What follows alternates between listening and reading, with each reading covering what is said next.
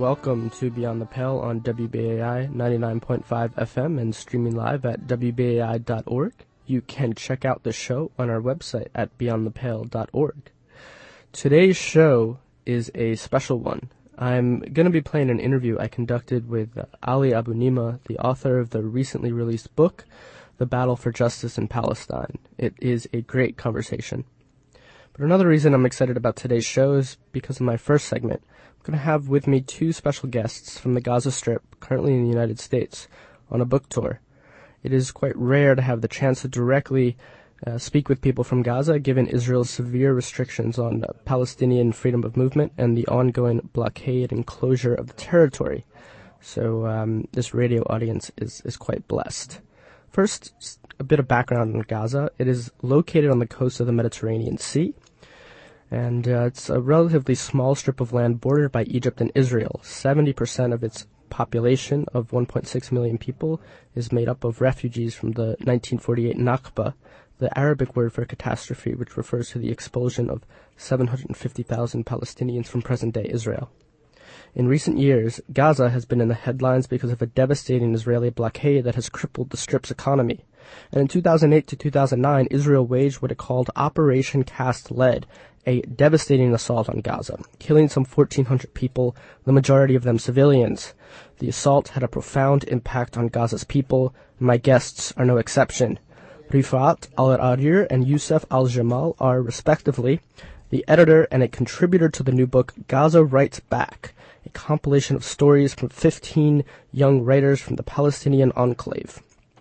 The book features stories about Operation Cast Lead and its aftermath, as well as other stories about daily life in Gaza, which has only grown harder since the overthrow of former President Mohamed Morsi in Egypt. Refaat is the editor of Gaza Writes Back. He's an academic from Gaza. He teaches literature and writing at the Islamic University of Gaza, and Yousef is a 24-year-old blogger from Gaza and is currently doing an MA at the University of Malaya in Malaysia. They're currently touring the U.S. Welcome to Beyond the Pale, Yousef and Refaat. Hello. Hello, thank you. Thanks for coming on. I want to start with Refaat. Could you explain to our audience, how this book project started and why you think it's important? Okay. Again, thank you for having me and giving me this great chance. The Gaza Writes Back book was probably physically, the whole idea was born exactly after the Operation Cast Lead attack on Gaza that left thousands of people dead and injured and displaced. We came out of after the attacks with so many horrendous stories, personal stories of pain and suffering and determination and resilience to tell. I personally was living in an area that is considered very, very hot because it's very near to the Israeli borders between East Gaza and the borders. So I personally witnessed so many stories myself. When I went back to my classes, I also asked my students to consider telling their stories, to think of different ways to engage the whole world with the pain and suffering we have in the Gaza Strip. And then because those students already know English, because they're studying English, it wasn't a very difficult task. All it needed is a small nudge, and we started meeting regularly, deciding and determined to tell our stories in order to, again, communicate with the outside world with the English language rather than in Arabic. And therefore we started short story writing sessions, creative writing sessions, in order to improve the skills themselves of how to tell a story and how to tell it in a way that would be universal and at the same time timeless. The whole project Gaza Writes Back is very important because it's the first of its kind. It's written in English, and because it's written by young people whose voices have always been there, but sadly, whose voices haven't been heard by the people outside of Gaza Strip. And the fact that the book is in fiction is also very important because the book gives names and faces to the numbers we always hear in the news, because this is a part of how the whole situation in Gaza becomes more humane, how the whole stories can be taken to all corners of the world, because, again, fiction is timeless and fiction is very universal. And Refaat, there are over 20 stories in here by different writers. How did you choose which stories to pick, and where did they come from? Did they come from what class? Were they outside your literature class at the Islamic University, or what? The process of selection was not easy, I have to admit, because many of the stories came from the classes themselves. But since we called for submission, when I announced that I'm working on a book, I received close to 70, 80 stories, and I had to go through the painful process of shortlisting and narrowing down the number of stories, because we wanted to have 23 stories for the 23 days of Israeli aggression and bombing on the people of Gaza. So the whole idea of 23 is because, again, of the 23 days, not because we didn't have enough good stories, because there's still, I tell you, there are still many, many good stories out there in Gaza, and hopefully this can come in other books. So the stories came from the classes, but also they came from outside classes, because people interacted wonderfully with the whole idea of being published globally, of having their voices heard by the people around the world. And I want to go to Yousef. I was wondering if you could talk about your experience in contributing and working on the book, and also how do you think the stories in the book contribute to the Palestinian struggle? Thank you again for having us. It was a pleasure to meet you in Gaza. It was a pleasure to meet you too a couple years ago. Gaza Freedom March in 2010, and great to talk to you today. I started writing in 2010 about life in Gaza. My first article was published on Mundo Vice in the U.S. Then I started writing about my personal experience on the occupation and how occupation affected my family, especially that I lost my eldest brother 2004 when Israel attacked our refugee camp. I lost my sister 2007 because she was denied a medical permit to travel to Jerusalem. So I started writing about these experiences. My mother was denied a permit to visit her family in the West Bank for 12 years. Then this idea of writing fiction. I wrote about my brother Omar, who was killed by Israel in 2004, and the article was published by Electronic Intifada. It was called "Why I Have Two Brothers Named Omar." 2 years after my brother was killed in Gaza, my mother delivered another baby boy and named him after my eldest brother. So I ended up with two brothers named Omar. One is my eldest brother, and one is my youngest brother. And this is what my story is about. It's about my eldest brother who was shot and left, bleeding for 4 hours, then passed away. And my youngest brother, who is now, struggling and living with the fact that he's named after another brother who was killed. So this is what my story is about.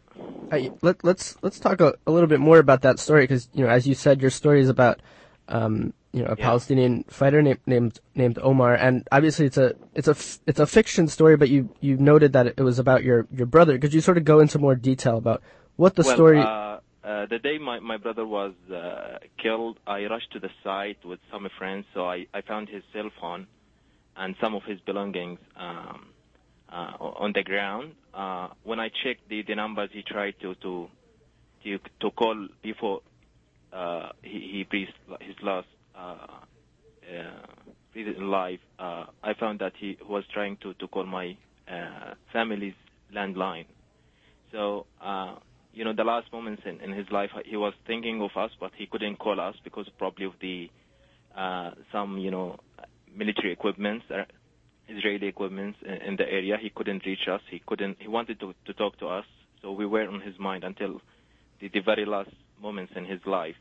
So this story is an appreciation, token of appreciation. Later on, we were told how he was killed by one of his friends who survived. So, and this story, I'm trying to describe what he thought, the last moments in his life, and what we thought about him later on as a family. So I try to communicate with him. Sadly, now he's gone. He will not read the story the same as he couldn't call us. And you write, all these stories are in English, Yousef, right, including your story about your brother. This is, I think, part of a larger, of course, Palestinians have written in English for a while, but I think with the internet, this has become even more prominent. So, why is that important to write in English? Why, talk about that. Because basically, Arabic-speaking audience know about what's going on in Palestine. It's important now to address people in the West, English-speaking countries, to educate them about what is going on in Palestine. So if now we have thousands of people who speak in English and increasing number of bloggers, writers who write in English.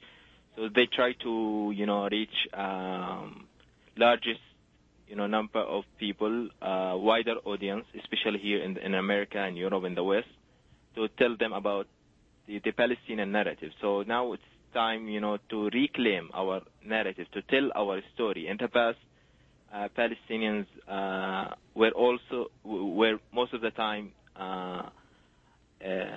talked about, described by other people, Westerners and sometimes Israelis. But nowadays we have Palestinians telling their stories.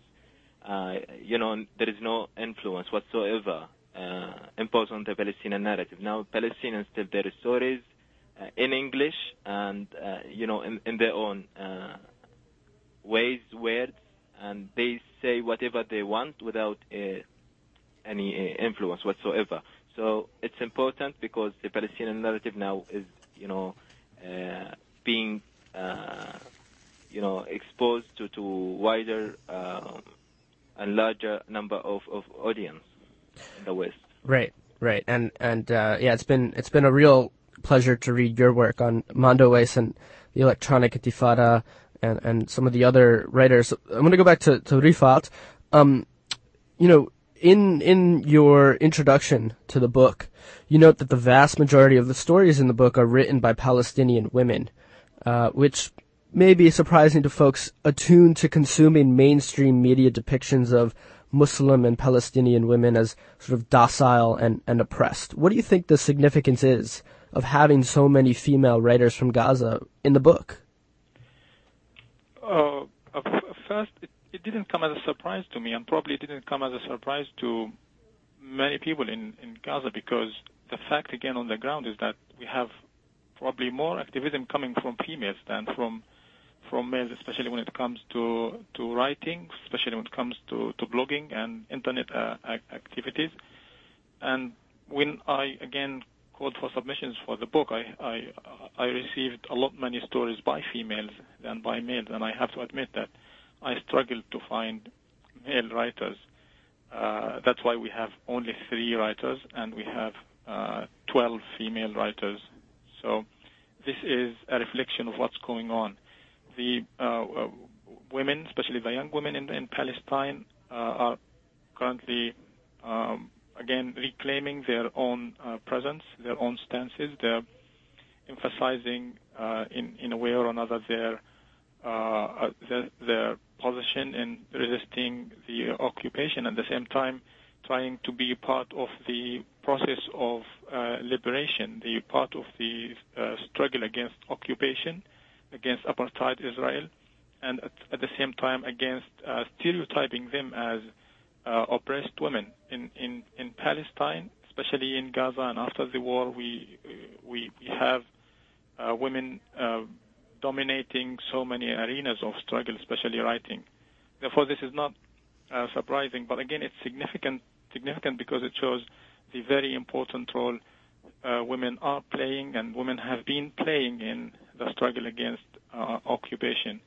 It's not only the fact that they are the majority of the writers in Gaza Writes Back, but also how the women are represented in the book is basically different, because they are no longer staying at home moms or sisters or wives, and no longer the bearers or freedom fighters, because nowadays they are the freedom fighters. They are the fighters themselves. In the book, the women are represented as strong, as bold, as adventurous. They're always trying to push the frontiers, the borders of opportunity and chances. They're always there to discover, to find closures, to find ways of both expressing themselves and exposing the brutality and ruthlessness of the Israeli occupation. So it's very significant again, but again this comes to reflect the reality on the ground, and probably this is also something for the Palestinian leadership, what I call the aging Palestinian leadership. It's a call for them to reconsider the position towards Palestinian women and to include them in the struggle against occupation. And I want to sort of jump to the political context in which this book is coming out of and the contemporary situation for Palestinians in Gaza. Refaat, one contributor to Gaza Writes Back is a woman named Sarah Ali. Yep. She was supposed to join you on tour, but she can't leave Gaza because of Israel, as I understand it. Could you explain her situation, why she can't leave, and what her situation tells us about Israel's control of Gaza, or Egypt's control as well? Sarah Ali is probably the most promising young writer from Gaza, currently writing from Gaza. She's very open-minded. She has this amazing command of English. She's also involved in activism for Palestine. She started writing early in her life. She's a big name in Gaza. She's now teaching English at the Islamic University. She's a teaching assistant. She's also very smart when it comes to the academia. Sarah, I have to say that Sarah did not only contribute to the book with her story, the story of the land, but she also helped me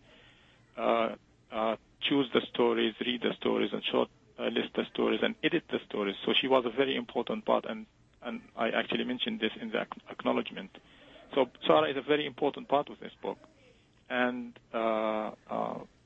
she managed to get her U.S. visa, but sadly she couldn't come here because Israel would not give her the permit to travel through Erez and Jordan and then fly here to the States.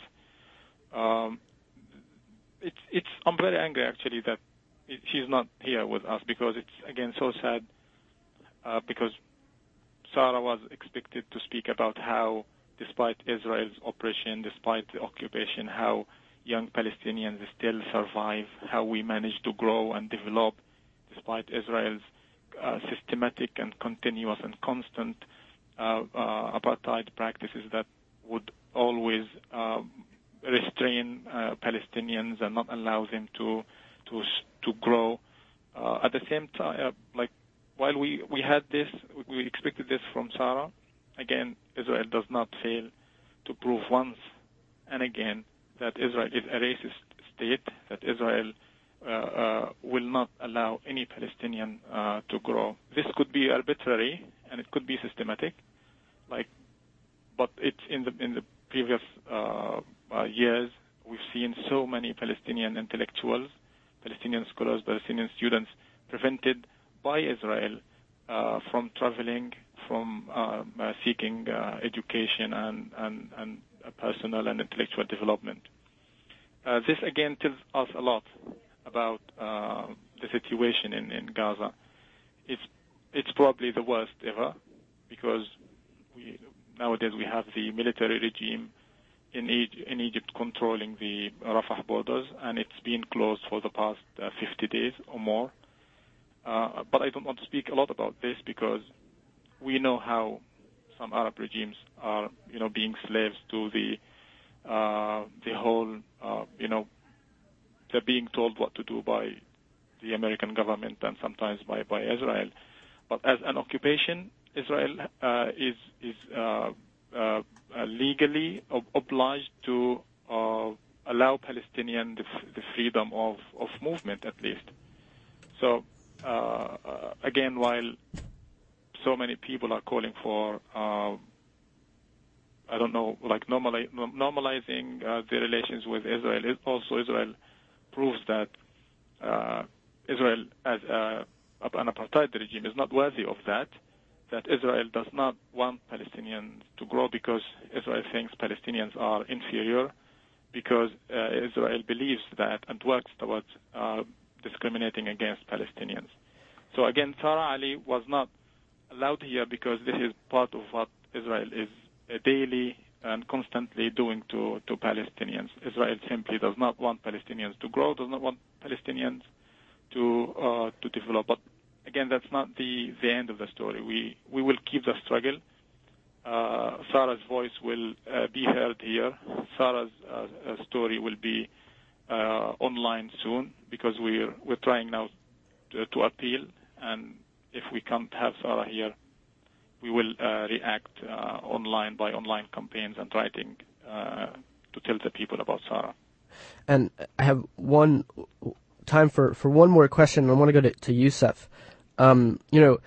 So I'm sure you've been following somewhat the debate in the United States about the boycott, divestment, and sanctions movement and the academic boycott. And, the American Studies Association recently voted to boycott Israeli academic institutions. And I think the story of Sarah really shows the importance of the boycott. There's a lot of talk, this boycott might violate academic freedom, but Israel is continually violating the academic freedom of Palestinians like Sarah Ali and other Palestinians. So, Yousef, talk about how people in Gaza and you view the BDS movement and the academic boycott.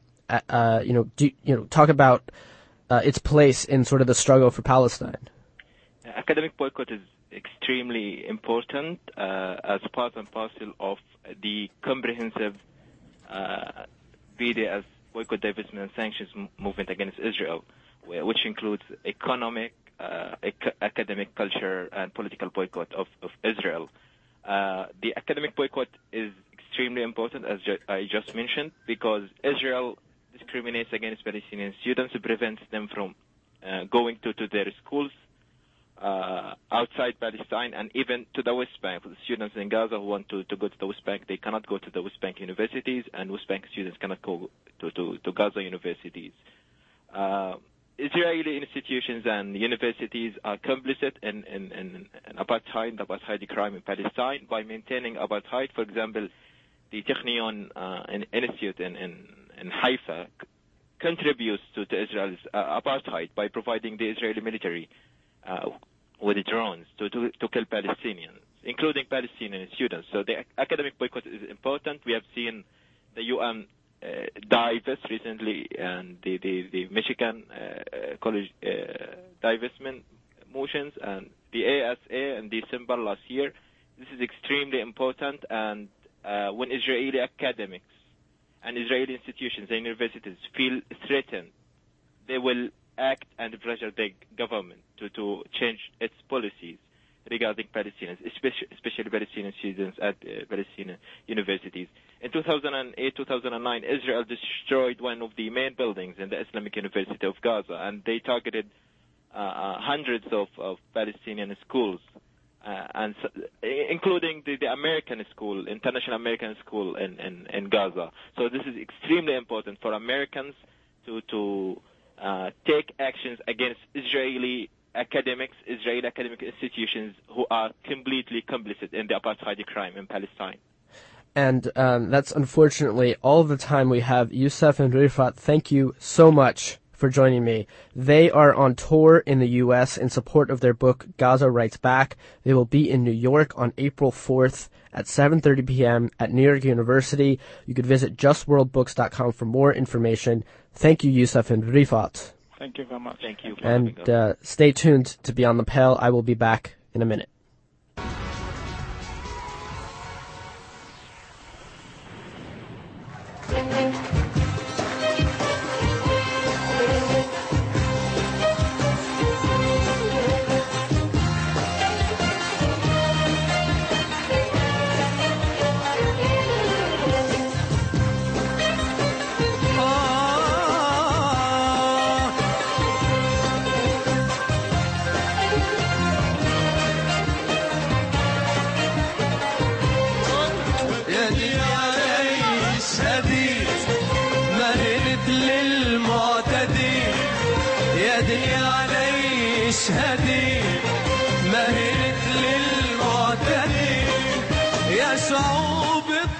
And welcome back to Beyond the Pale, streaming live at wbai.org. The music you just heard was Mohammed Asef, the winner of Arab Idol. He's a Palestinian refugee from Gaza. So now I'm gonna turn to a related segment that was pre-recorded. In February, Ali Abunimah, who's the co-founder of the website Electronic Intifada, his new book was released. It's titled The Battle for Justice in Palestine. It was published by Haymarket Books, and it exposes how the two-state solution has collapsed. It also talks about how the time has come to forge a better future for the peoples of Israel-Palestine, and takes a close look at the boycott, divestment, and sanctions movement that Yousef and I were just talking about, which is galvanizing people in the U.S. and around the world to take actions against Israel's abuse of Palestinian human rights. So earlier this month, I spoke with Ali, and what you'll hear next is a recording of that interview. So, your book is aptly titled The Battle for Justice in Palestine, and it is a look into the depressing reality for Palestinians and an exploration of what to do about that reality. I want to start with sort of the status of that battle for justice in the U.S., the world, and in Palestine, if you could talk about that. Well, I think the battle is raging everywhere, particularly here in the United States. And I thought it was important to really highlight that in the book, because when you do look at the situation in Palestine on the ground, although there's plenty of Palestinian protest and resistance, and certainly no sense that Palestinians are giving up on their rights, you can easily feel that the situation on the ground is stagnant at best and deteriorating at worst. It's deteriorating in the West Bank with Israel's relentless theft and colonization of land. It's deteriorating in Gaza, where the siege is even tighter than ever. Just in the recent days, we've seen electricity cut off once again as Israel closed the only food and fuel crossing into Gaza. And it seems to be getting worse in present-day Israel, where, it seems every other week a new racist law is being passed. Most recently, the law to discriminate between Palestinian Christian and Palestinian Muslim citizens of Israel. So that's not to discount the struggles that people there are waging, but I wanted to focus on the fact that in the U.S. and in other countries around the world, Palestinians are actually winning many battles, and that Israel and the Zionist movement are really faltering in their efforts to win hearts and minds, let's say. But the Palestinian Authority is certainly not helping this battle, no matter the fact that the Israel lobby is faltering, and you say that the PA is hurting it both internally with their neoliberal economic policies and externally with their policies of capitulation during the peace process. Could you expand on those issues? Well, that's right. I mean, it's important. It all makes sense when you understand that the Palestinian Authority is part and parcel of Israeli occupation and Israel's system of apartheid. It is, a native colonial authority. It's often compared to the Bantustans, the so-called black homelands of apartheid South Africa. It's not exactly like them, but that's a pretty good parallel for it. And, of course, what I document in the battle hasn't gotten enough attention, which is that under the guise of state building and nationalism and national liberation, the Palestinian Authority and a small economic elite, a Palestinian economic elite around the Palestinian Authority, has been deepening their ties to the Israeli occupation and making a handsome profit as a result. And while the vast majority of Palestinians have been getting poorer, there are a few billionaires like Bashar Masri, the builder of the Rawadi luxury housing development project near Ramallah, and others who are making a killing. And I think that really needed to be exposed because, this neoliberal economic development has been marketed and promoted by the likes of Thomas Friedman and other commentators in the U.S. as, this great thing that is actually helping Palestinians towards independence, when in fact it's deepening the grip that Israel has on the Palestinian economy. And so how exactly is it deepening that grip? I mean, you talk about, the debt that many Palestinians are in and the sort of economic cooperation between Palestinian elites and Israeli companies that profit off of the occupation. Detail how that is going on right now. In the battle for justice in Palestine, I talked about a number of examples of this. One I mentioned is Bashar Masri, the Palestinian billionaire, who is building this housing project called Rawadi near Ramallah. And it's particularly interesting because it's been marketed all around the world, and there have been glowing media stories about it as this example of, Palestinian state building in action, that this is going to produce, affordable housing for Palestinians and for a new middle class. And in fact, Rawadi is built on land that was taken from surrounding Palestinian villages and landowners in some of the same ways that Israel has used to take land from Palestinians, and using the abusive and unaccountable power of the Palestinian Authority to develop a private, for-profit project. It's also untrue that this is affordable housing. This is actually unaffordable housing for the vast majority of Palestinians who cannot ever dream of living in Rawadi. And I think it really represents the unaccountable and opaque role of global financial capital. This Rawadi project is financed by Qatar to the tune of about $1 billion. And so it also shows how, that there is a kind of a normalization between Arab countries and Israel and the occupation, because you have to remember that Rawadi is built with a huge amount of Israeli input. Many of the suppliers are Israeli. And Bashar Masri has claimed that, all Palestinians, because they're under occupation, have to rely on Israel to some extent for supplies like cement and other building materials. And he's absolutely right about that. But in his case, he actually boasts about how much he buys from Israel, something like $80 to $100 million worth of supplies a year. And he calls this, or his company calls this, an economy of peace, when it's actually an economy of exploitation. So that's one crucial example. But the others I talk about in the book are the turn towards these sort of extraterritorial export industrial zones, where the Palestinian Authority has signed deals, secret deals, with companies and governments or government-sponsored companies abroad. I talk about one case in particular, a Turkish company that is managing or will be managing an industrial zone in the north of the West Bank, where these agreements are totally silent about labor rights, environmental protection, and other rights to Palestinian workers.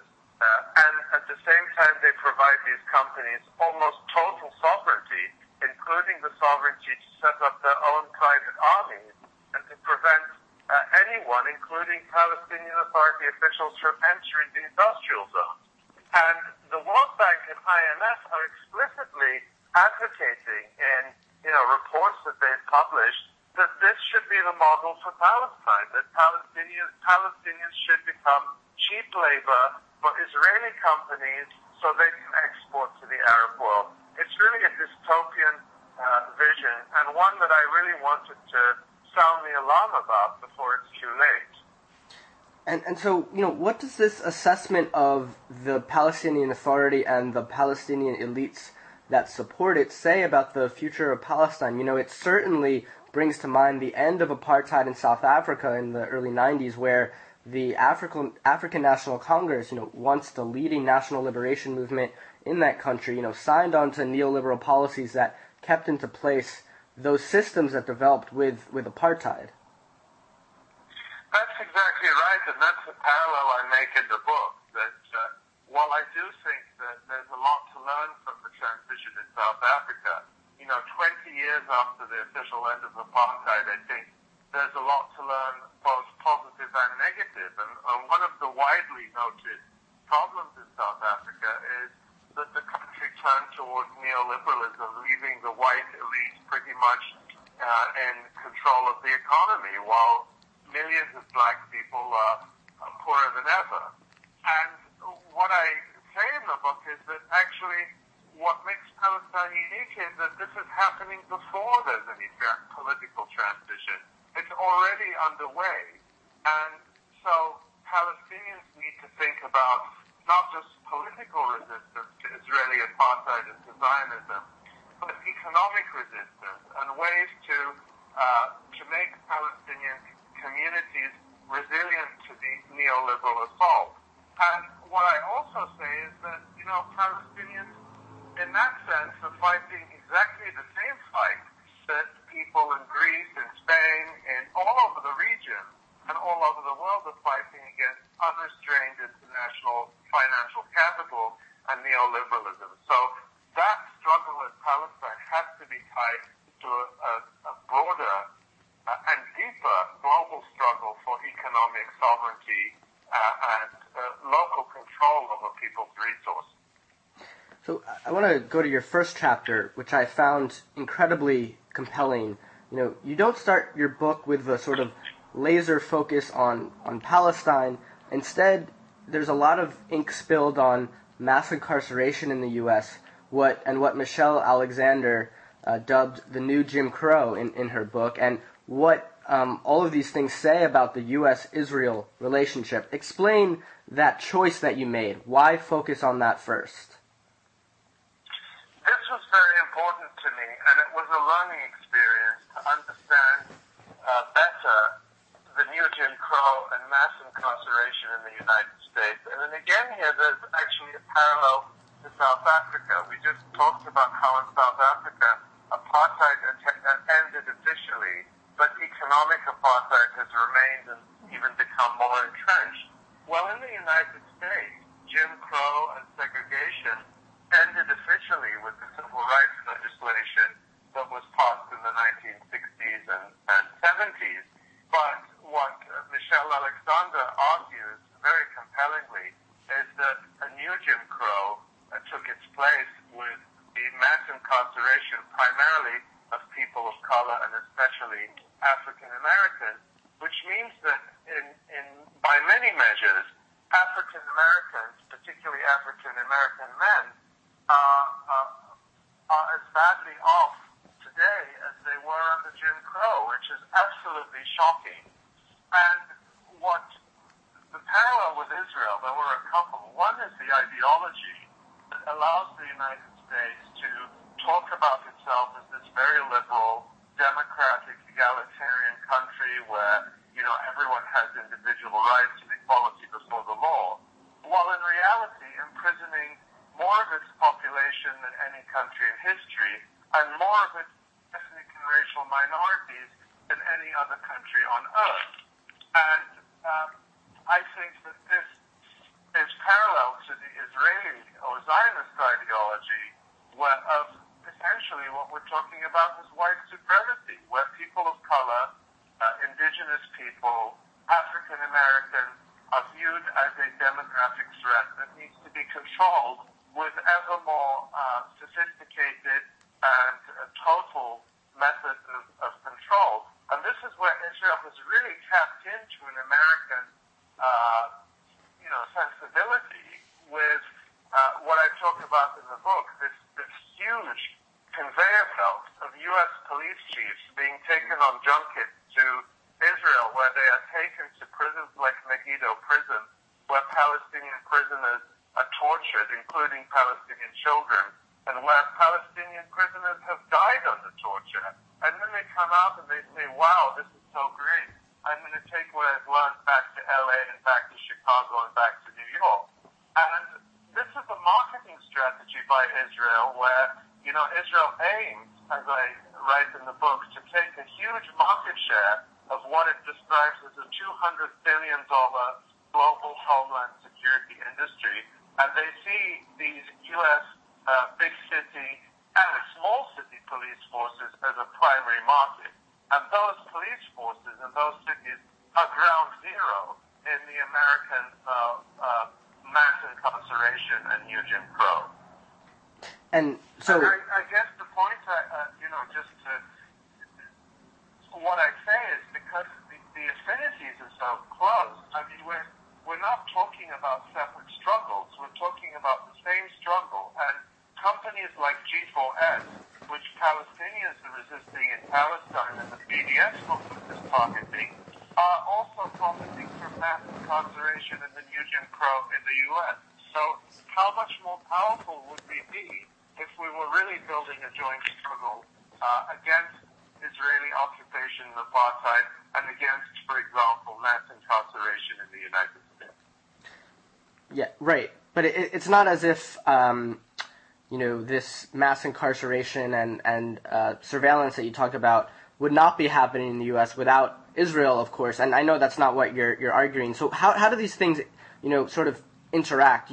Before Israel was created, when the Zionist movement was in its early stages, the U.S. had intense surveillance against the left and blacks and so on. But now, there's these connections that are very real that you detail. But so how do these things, play into each other? How do the Israeli security industry and their ideology play into the U.S. His role in sort of mass incarceration and surveillance?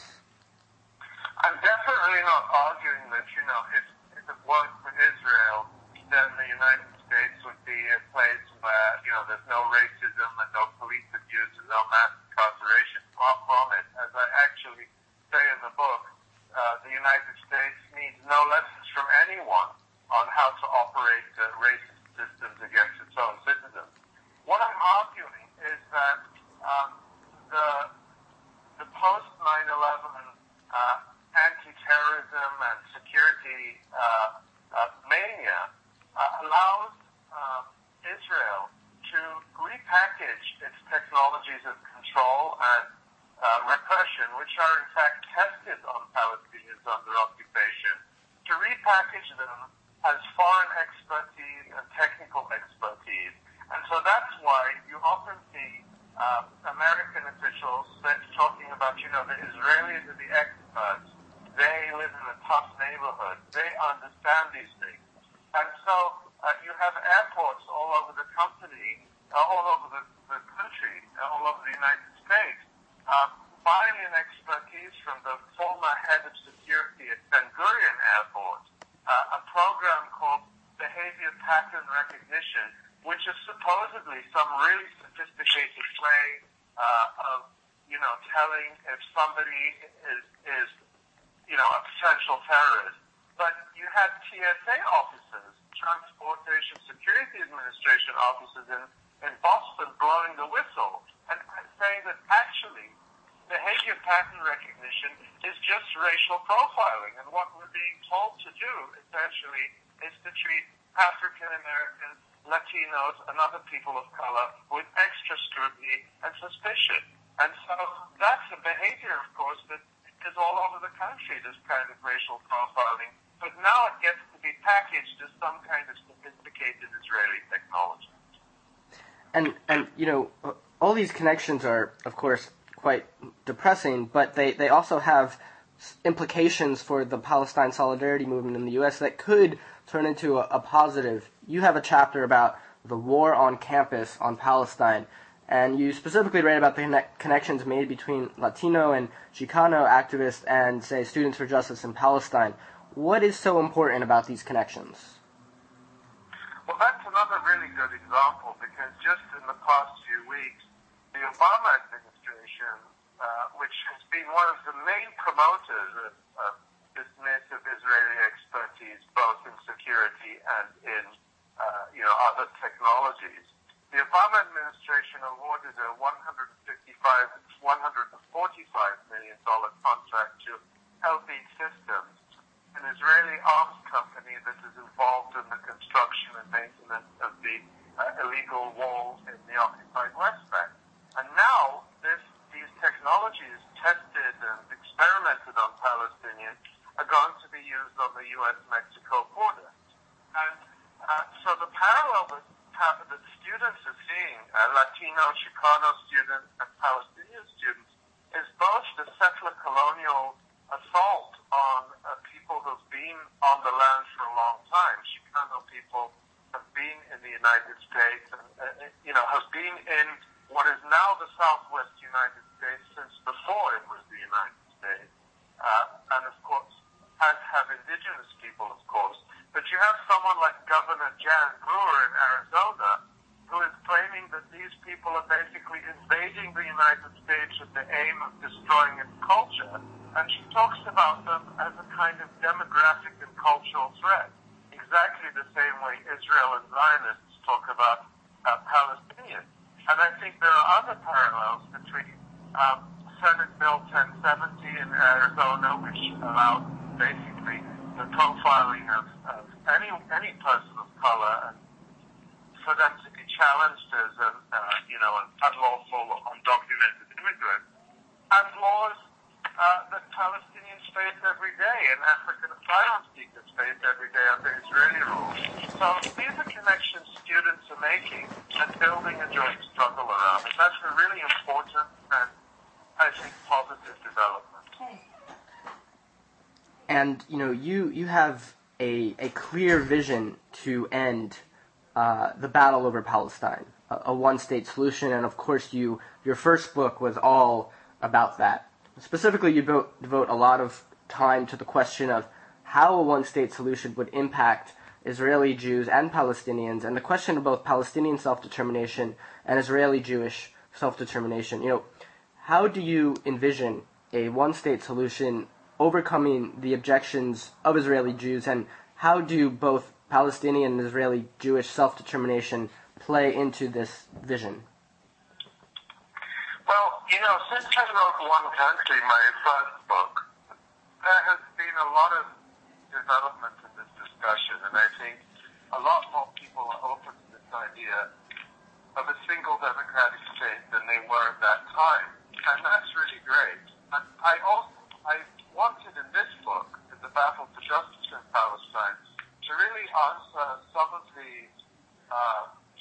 skepticism and objections that still persist, where people say, for example, I guess the main one is, a single state sounds very nice, but Israeli Jews will never accept it. And so I wanted to look at other examples of, where you have a settler colonial regime, where, of course, the people benefiting from it were very, very resistant and absolutely opposed to ending their own privileges and control. And of course, South Africa is one example of that, and Northern Ireland is another. And I wanted to trace how that solid opposition in South Africa, the vast majority of whites were opposed to ending apartheid and ending white minority control until very close to the end of the apartheid regime. And I think a lot of people don't know that. They think somehow, whites in South Africa were all for ending apartheid. They fought against ending apartheid tooth and nail, and just as Israeli Jews are doing now. So I really wanted to really trace how that change takes place, and how when that change is underway, people really begin to shift their narratives. And I thought that it was really important to show that what appears to be a stagnant situation today of solid opposition can actually begin to change very rapidly once people understand that the balance of power is shifting and there's really no future for a system based on oppression and racialism. And so my last question is about the tools we use to go forth towards that vision. Obviously, the boycott, divestment, and sanctions movement could be one tool, although it's important to note that the BDS movement doesn't take a position on states. But where do you see the BDS movement playing into the larger battle over Palestine? I think that the boycott, divestment, and sanctions movement is really coming of age now, and there's a dynamism that I think is just palpable, and is really what's really frustrating to Israel and pro-Israel organizations is that this movement is so organic and so diffuse. It doesn't have a central leadership. It's not an organization. It's not, quote, the BDS, unquote, as some pro-Israel groups like to call it. It really is a set of principles and tactics that people can self-organize around. And that's what is happening across North America and Europe, and increasingly in Arab countries, where people understand that this is a powerful tactic. And that what it does is it brings the focus right back squarely to Palestinian rights and Palestinian agency. Some of the people who are most opposed to Palestinian rights, like Peter Weimar and J Street and others, are, what they like to do often is to portray this as something that's coming from outside the country. They're not the only one. But there's often a deliberate concealment of the fact that this is a Palestinian-led and Palestinian-driven movement.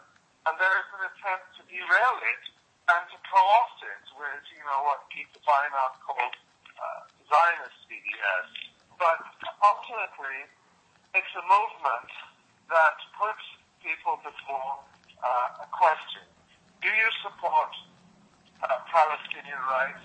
Do you support all the rights of Palestinians? Do you support rights for all Palestinians?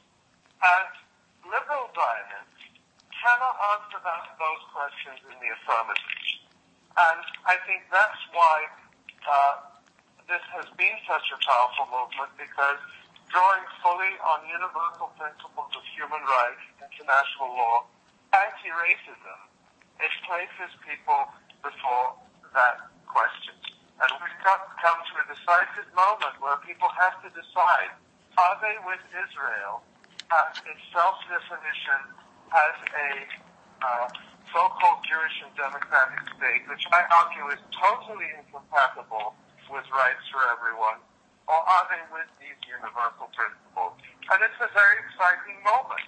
And one of the things I've seen in even the initial stages of this book tour is how many people from how many different backgrounds this movement can bring together.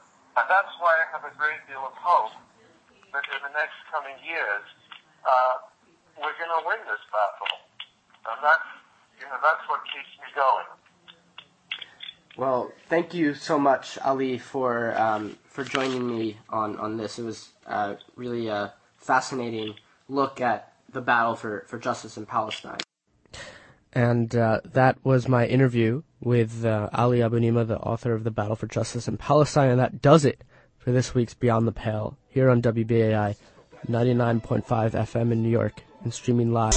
And it's not simply a question of differing views. Forget emotions, this is facts. What I spit is the truth. Makes no difference if you're a Christian or if you're a Jew. They're just people living in different conditions to you. They still die when you bomb their schools, mosques and hospitals. It's not because of police. I'm Marilyn Kleinberg-Niemark, co-host of Beyond the Pale, WBAI's program of Jewish culture and politics. Join the steady stream of WBAI Buddy monthly subscribers.